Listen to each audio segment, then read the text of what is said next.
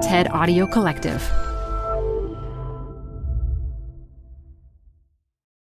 This episode is brought to you by Progressive Insurance. What if comparing car insurance rates was as easy as putting on your favorite podcast? With Progressive, it is. Just visit the Progressive website to quote with all the coverages you want.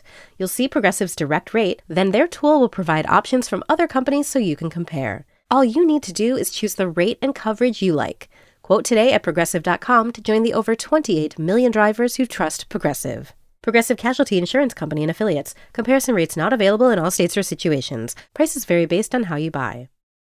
Welcome to the Canva guided meditation for stress at work. Impending deadline? Generate Canva presentations in seconds. So fast.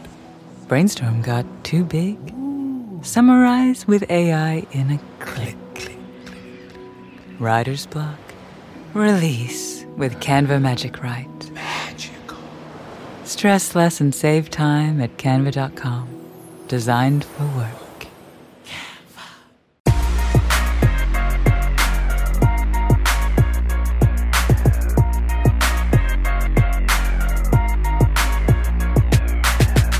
Hello, everyone. You're listening to After Hours. I'm Felix. I'm Mihir. And I'm Charlotte. Welcome back, Charlotte. Thanks for having me. Good to have you. So, Charlotte, I have to say, I'm always curious about the different perks that different jobs have, in part because I feel like my job doesn't have enough perks. I think it's a great job, don't get me wrong, but it's a great job not for the perks. So I'm curious, being a muckety-muck at The Economist, what are the perks? Being a what? A muckety-mucky? You know, like the big cheese. As a small cheese at The Economist, I can tell you that the perks are idiosyncratic. Okay. So sometimes there's a bank holiday in the UK that we get to observe. Very exciting. I get to put U's where they don't belong in American spelling. Very good.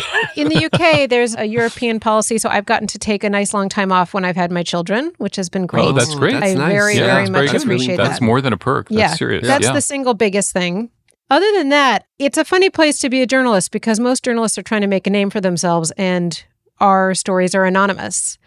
And so it attracts a certain type of person who generally is really, really interested in the work for its own sake. And that makes for a really nice culture. Uh-huh. And that is the biggest perk, I would say. Is that code for like the parties are off the hook? Is that what you're trying to say? No, that's code for we have lots of great debates internally on different subjects. If you've ever seen the House of Commons present, Yes. you'll know that there is a particular flourish with which British people convey their opinion and convey that they think someone else is an imbecile. And that makes for a really fun debate and one that is both substantive and lively. So I think maternity leave great. and colorful debate, those are the two big perks. That is wonderful. Do they call you the Right Honorable Lady from New York?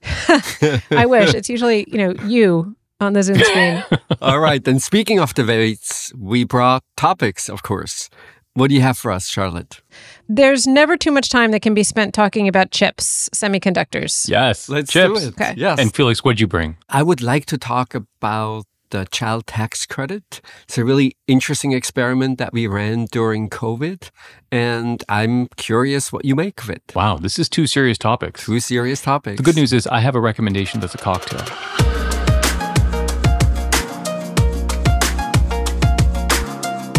So, Charlotte, semiconductors. Indeed. So we've heard a lot about semiconductors and chips over the past 2 years, but I think it's worth dwelling on them for a bit. And that's because in the fight over supply chains and this question of how this huge rivalry between China and America will play out in economic terms, there is no bigger issue than chips. Mm-hmm. And we've seen in the past 2 years a huge shortage. You've seen governments be very explicit in identifying semiconductors as strategically important.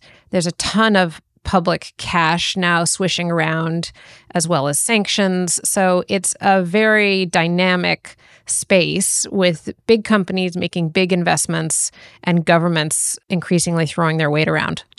I think that's exactly right, Charlotte. And in particular, I confess I've been struck by the U.S.-China axis on this. So the U.S. has done a lot of things actively to promote chip production in the U.S., like the CHIPS Act. But these recent actions by the U.S. against China strike me as really fascinating and of a totally different order of magnitude than we've ever seen before. And it's kind of gotten lost in the other things that are going on in the world. But the US has enacted a really broad set of prohibitions against American companies selling equipment into China, selling advanced chips into China, and even allowing American citizens to work at Chinese companies. That struck me as just a whole new level of activity relative to, for example, prohibition against Huawei, which we had talked about, I think, when it happened.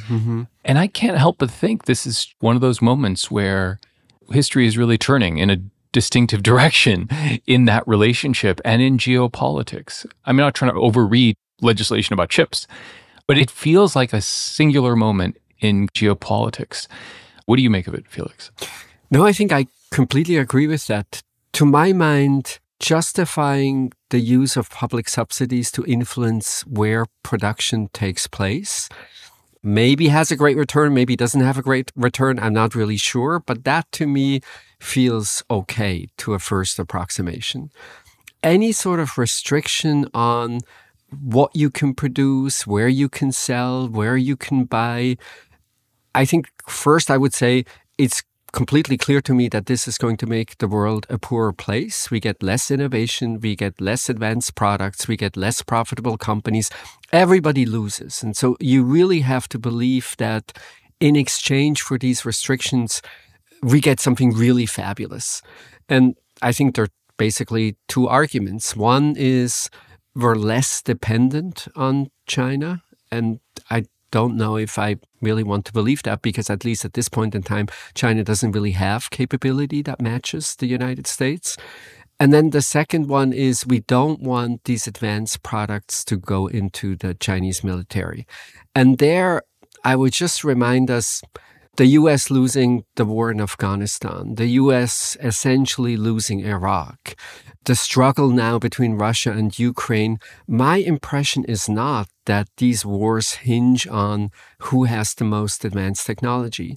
In fact, the Iranian drones, I think, are a perfect example of apparently, even though we have very comprehensive sanctions regime against Iran, many of the parts for the drones were sold from Western companies because they're not restricted parts. They're civilian technology that is dual use that can also now apparently used very effectively in these drones. And so we're spending $800 billion versus the $300 billion in defense spending in China.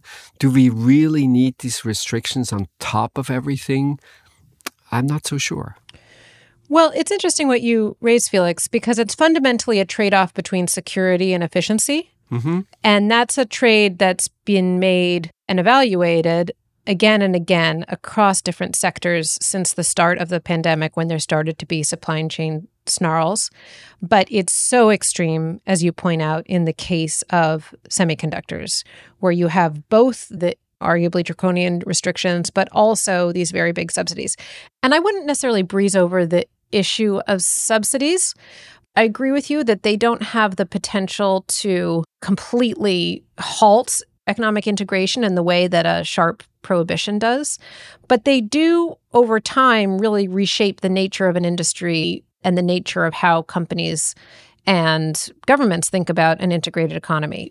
Are we moving towards economies that don't have autarky as the goal, don't have total self-sufficiency as a goal, but you hear Europe talking about strategic autonomy in certain sectors. Right. And so that really is a fundamentally different way of thinking about the global economic system. And there's the hard step that can be taken through sanctions, but then also the slower one of what type of global system you encourage through increased subsidies. And the combined effect of those two things together is really pretty dramatic. Yeah.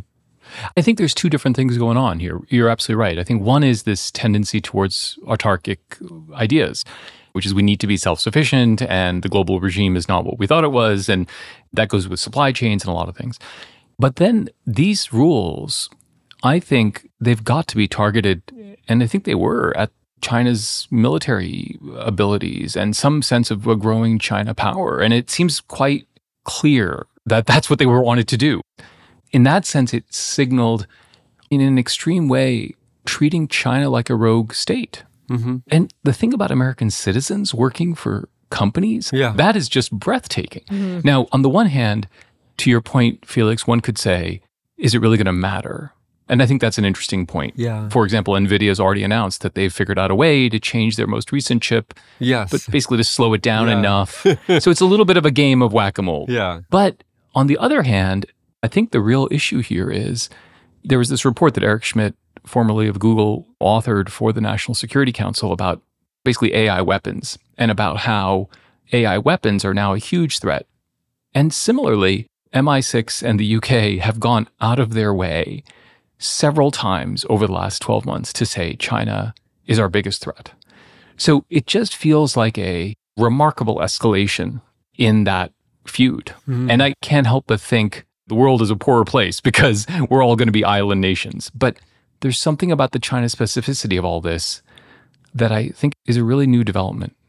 And what worries me perhaps the most about this is that I think we're dangerously close to groupthink.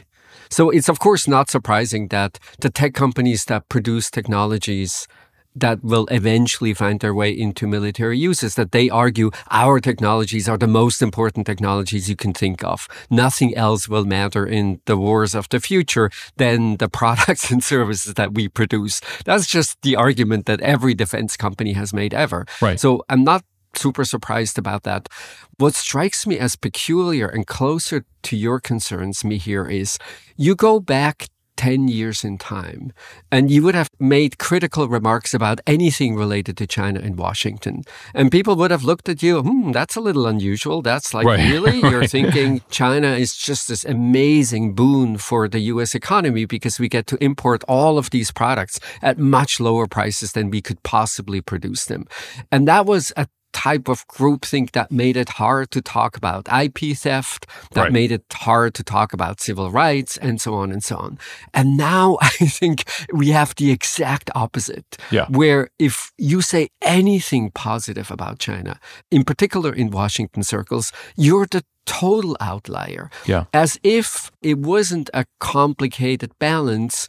And I think in the case of China and in the case of the United States, making the other country an enemy, to my reading, had first and foremost domestic purposes.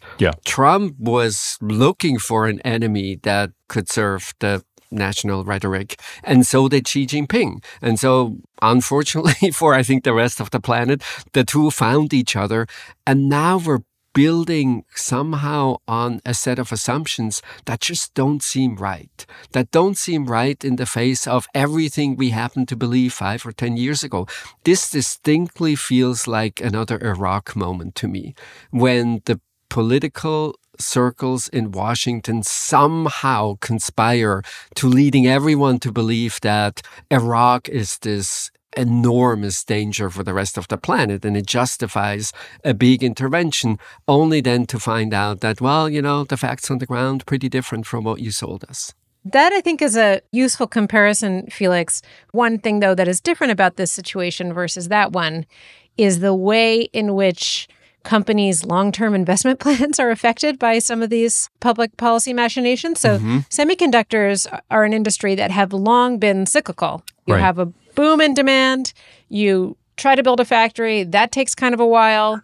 Oh no, the factory is now producing all these chips that there's no longer demand for. It's a boom and bust cycle anyway. So now you take that cycle and you just shove a lot of government cash into it. You shove government restrictions on it. And it's a very, very difficult environment, I think, for companies to navigate. And you saw in the lobbying that surrounded the CHIPS Act, it's a little tricky. It's not an entirely purely good thing, I don't think, for the industry. So it's a tricky thing for them to navigate both as policies are being crafted and then certainly afterward. Do you think it balances out, Charlotte? Because everyone who takes money as part of the CHIPS Act can no longer expand. So Intel had these plans to expand their facilities in Chengdu. But the moment you take CHIPS money, you have to give up those expansion plans. So is your sense that overall supply will still expand and make the bust and boom worse than it used to be? Or are these restrictions counteracting the tendency to build up excess capacity? Definitely worse than it used to be. I think it supercharges it.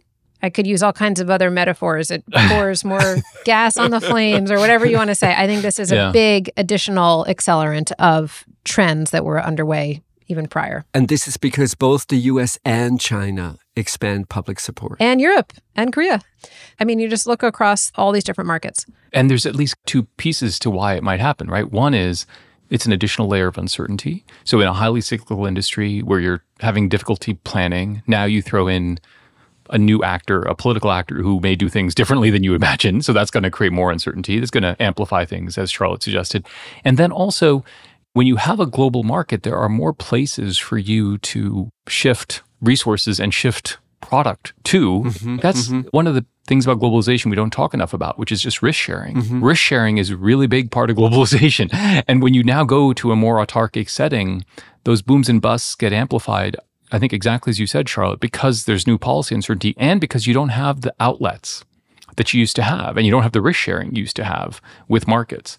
But I do want to just return, Felix, to your point about Iraq. I think that's such a provocative analogy in many ways. And my only problem with that analogy is I don't want to diminish what happened in Iraq, but this is a conflict of a completely different order of magnitude. This is conceivably brinksmanship and economic warfare that is between two superpowers. I take your point that people convince themselves of things. That sounds totally right. But God, it feels even more consequential than the last time something like this happened. So I would just add to that you see semiconductors as kind of the tip of the spear here. So this is an industry that has been identified as strategic by the U.S. government, and it's the area on which they have been most aggressive. But there are a lot of other industries that under the Biden administration and under the Trump administration were increasingly thought of as strategic. Sort of what are these other critical areas that we want to be paying attention to, both to differentiate ourselves from China, to promote security of supply chains in these key areas. So it's not an issue that's confined to semiconductors. And so I think the big question going forward is, will what we see in semiconductors expand across other parts of the economy? And then the other really big question for all kinds of companies goes back to what Mihir was saying on brinksmanship, which is what on earth happens to all these supply chains should there be an invasion of Taiwan? Now, that could take up 4 hours of this podcast, but it's worth mentioning it here because that is the dark storm cloud that's hanging over these discussions. And in my conversations with executives who have been thinking about this, increasingly, they are doing more scenario planning, as everyone else is doing in the wake of the pandemic. They're trying to game out what would happen if there was some kind of military conflict. But at least my impression is they don't have a good answer because it is really an impossible one to come up with a satisfactory solution to. To your first point, Charlotte, these supply chains are just among the most complex that exist anywhere, really.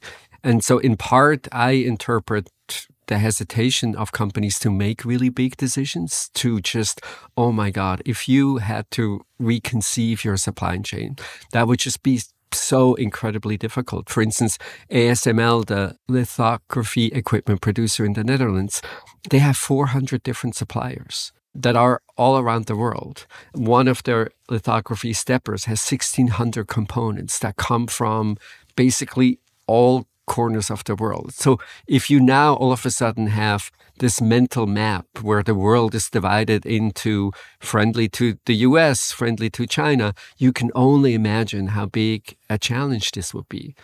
And then I think the second difficulty, at least for companies that look a little further ahead, is where is China going to be, even if we are super successful at not allowing them to use our equipment. Right. This summer, a little surprisingly, we learned that SMIC, one of the main foundries in China, they have successfully produced a 7-nanometer chip, even though they were targeted with all kinds of sanctions. And people will point out, yes, it's true, it's the same technology, but it's probably copied from somewhere. And then they're not close to getting the kinds of yields that, say, TSMC in Taiwan gets and others. Right. But in the context of Chinese capital markets, that doesn't matter. Yields are just not that important. They can run losses in a way that Western companies cannot. And so I think maybe one of the biggest decisions, both for companies, but also for the government, is not if China will catch up, but when China will catch up. What will the world look like at that point in time, and what will you do? I confess that my instincts about all these topics are that we have given short shrift to the real virtues of integration and global interdependence. Yeah. That we somehow convinced ourselves that everything that we tried with China over the last 30 years didn't work, and so now we have to be something different. Because I think the logic goes, we thought we would change China by engaging with them.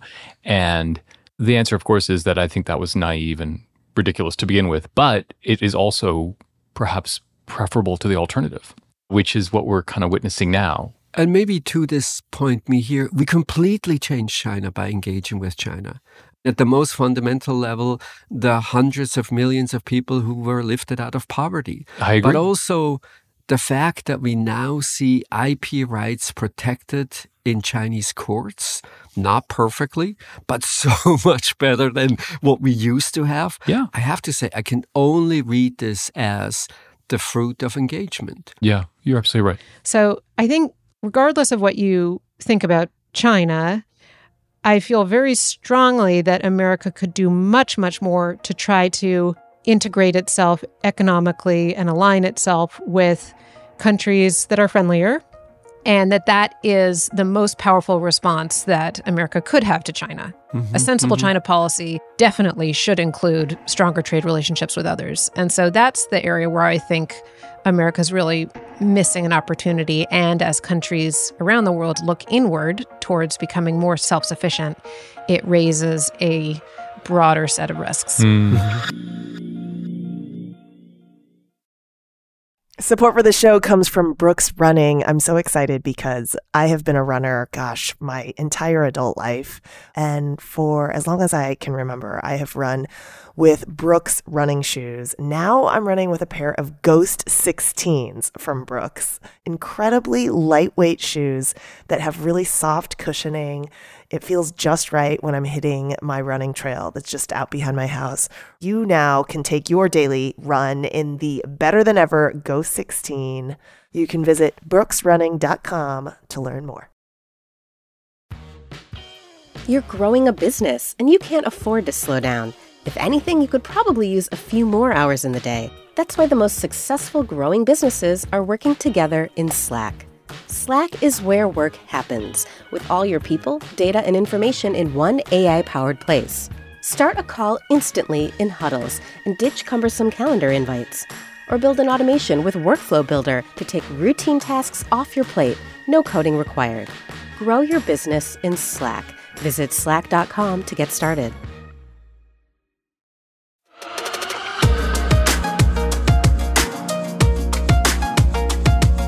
So, Felix, what do you want to talk about today?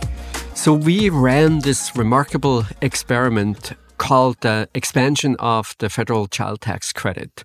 So a little bit of background might be helpful. We have always supported families with children. And the way we typically did this was that if you had a child and you made less than $400,000 a year, you would get $2,000 in tax credits. That was the main form of support, in addition to sometimes the very specific programs that we have in support of children.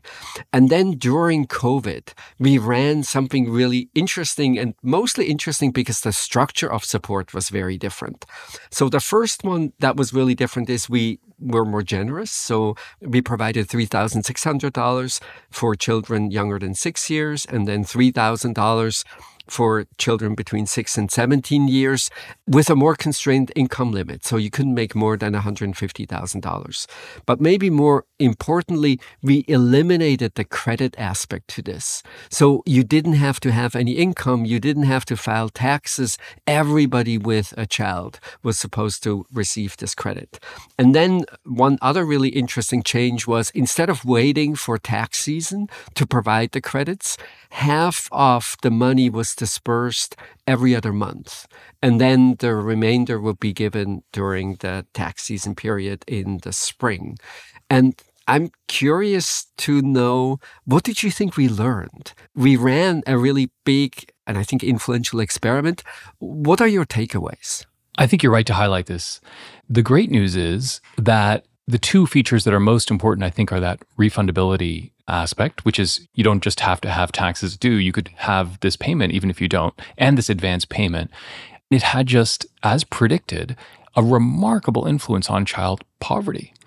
It enormously helped people at low income levels to alleviate poverty for that year. And in fact, this is part of a much longer term trend, which is we have made significant progress in the US against child poverty, largely through instruments like this.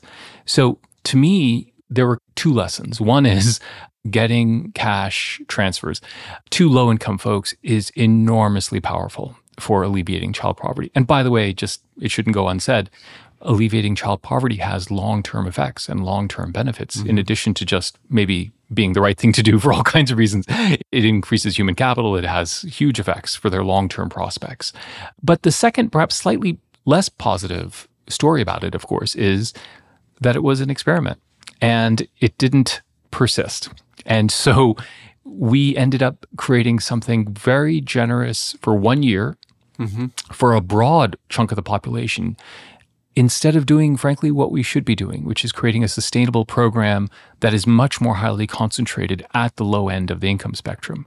And so I think it's spectacular news and part of a long-term trend that we don't talk about enough about success against things like child poverty, but still in some sense disappointing in that if we focus that resource amongst those that who need it the most, as opposed to giving it to people with $150,000 of income or more, that to me feels like such a lost opportunity. And then, of course, the moment passed, because that all got passed as part of a COVID piece of legislation, and now there's no real hope of bringing something like that back. So I guess mixed feelings in that sense. I don't know, Charlotte, what did you make of it?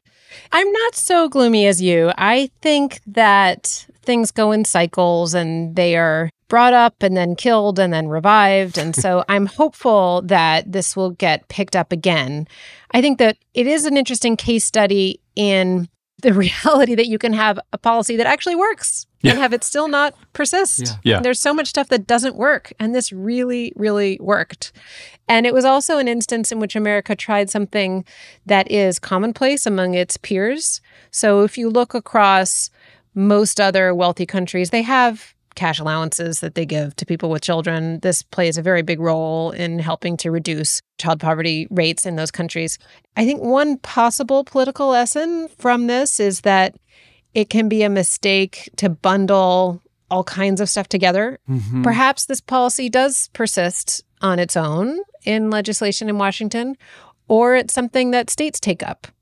Some states are doing this already. I think that the federal experiment provided certainly evidence that could encourage them to do more. Two things stand out for me. One is, it is such a success.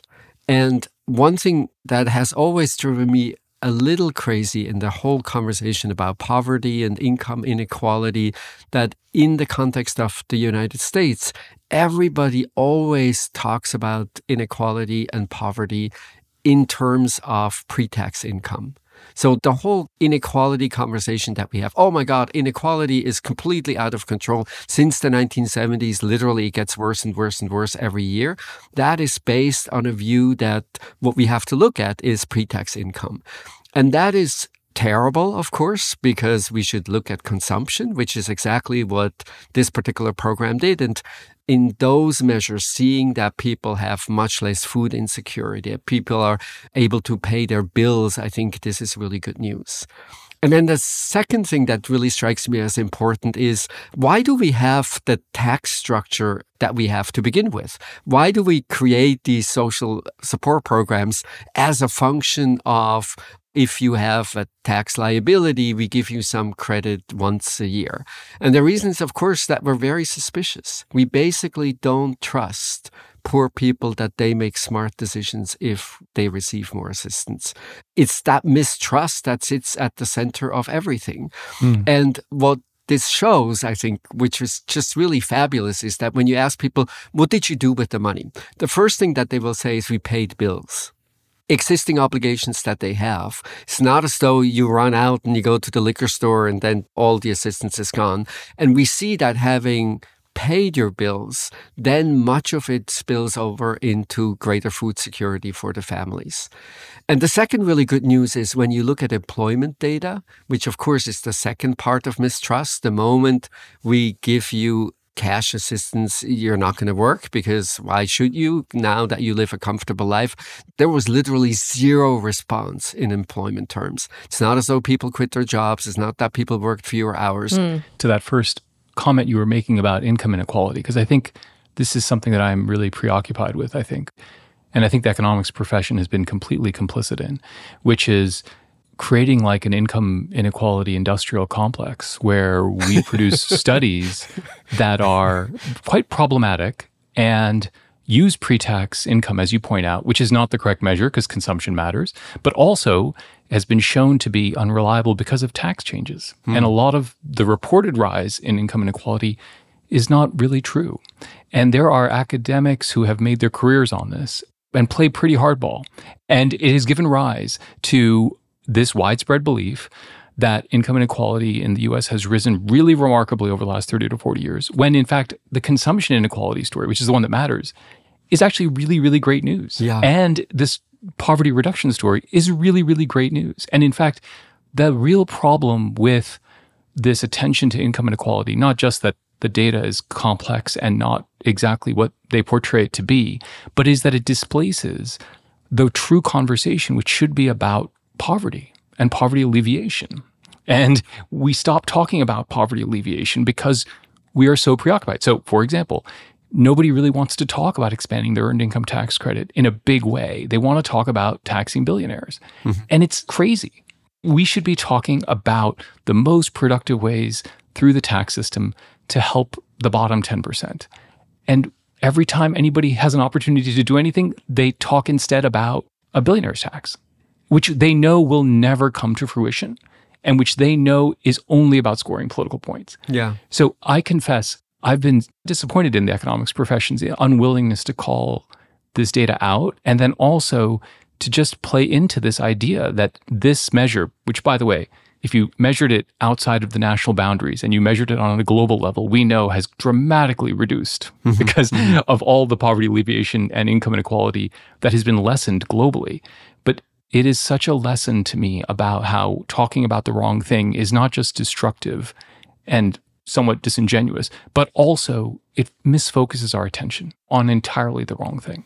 I have found this debate over the last decade or two so annoying because we're not talking about the success on poverty alleviation. We're not talking about children in poverty. We're not talking about the things that actually matter. That matter, yeah.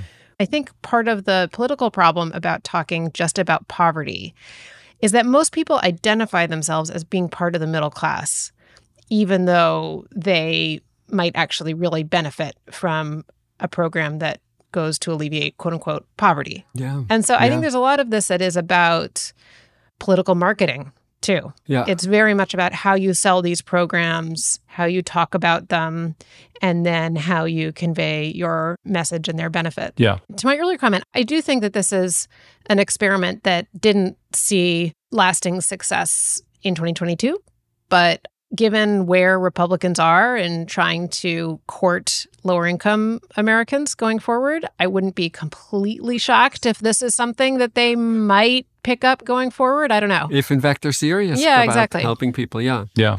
If I can quibble a little bit with your first point, Mihir, about the tax system. I know you love the tax system. I know you're thinking about it all the time. But if we use the tax system, it just consistently misses people who don't have income in the first place. So, for instance, in the expansion of the child tax credit, in part, the effects are so fabulous because we reach 26 million kids in families that don't file tax returns. That is just something we always need to keep in mind. The tax system can help dramatically, but it's a blunt instrument that often doesn't really reach those who need it the most. I think that's right. Of course, it did through a refundability. So in that case, there was refundability. But if you have no income, there's no support, right? You can file a tax return. And in fact, that's how you get the refundable tax credits. So it can work. And it happens to be the way we do it. It's not ideal. I will just say, though, that comparisons to Europe on these matters are often somewhat naive. First, the US tax system is actually, relatively speaking, just as redistributive as European systems. Right. Yeah. In part because we don't have a value-added tax, which is not very good at redistribution. And then second, of course, the idea that Europe in its various forms is hospitable to non-native populations is also complex. I do sometimes struggle with these comparisons to some kind of wonderland of European social democracy as being wonderful for all people and especially low-income types. I sometimes struggle with that characterization. We can learn a ton from Europe, just to be clear, but it is hard to think of it as a paradise on some of these dimensions. Well, I think we can all agree that seeing a reprisal of that kind of an intervention and learning its really amazing lessons hopefully will be something that we can look forward to on another episode. And I hadn't even thought about the States, Charlotte. That makes me even more optimistic that maybe if we can't get a federal solution, maybe at least in some states we can find better ways to help the poor people. Hallelujah.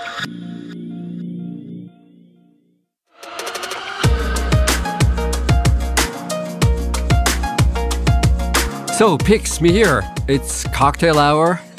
Well, I have a little bit of a tradition of recommending cocktails, and I don't know if you know this one. Have either of you heard of something called La Bandera?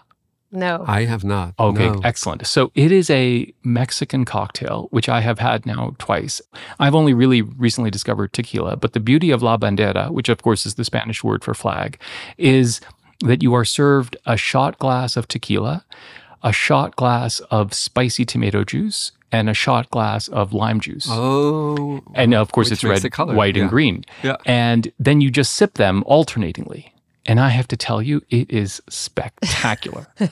It is not a cocktail in the traditional sense where you mix ingredients together, but it's like a deconstructed version. And the ability to alternate between the lime and the tomato and the tequila in this very colorful way. It's not exactly a winter cocktail, but I think at any time of year, you should all be having La Banderas. Interesting. That sounds wonderful. And of course, tequila, I don't even really know why. It is the no hangover liquor. Maybe for you. Well, Charlotte, maybe it's about the quantity. Okay, well, Charlotte, what do you got? You got a cocktail? I wasn't going to do a cocktail, but I will. I have a friend who has a small oak barrel, and then you pour basically the entire barrel's worth of Negroni into this structure. Okay. An enormous amount of Negroni, and then you just keep it there for several weeks, and then you have this barrel-aged Negroni. And it is so delicious. I cannot emphasize how much better it is than a regular Negroni, which you might think is an impossible bar to clear. Yeah. But A really it high is so bar. much better. Charlotte, is this what they serve at those parties at The Economist? I have a feeling. I wish our copy would be much improved. Very good. Felix, what do you have? I wanted to bring a recommendation that produces smiles and hope and maybe even tears, and it doesn't involve alcohol, unlike the two of you. I was going to say. The main road to happiness seems to involve somehow drinking. And of course, because the holiday season is around the corner, we get a lot of commercials that pull at your heartstrings, that make you think about life and everything that is important. And I've seen an early one that I think is absolutely fantastic. It's by the UK Lottery.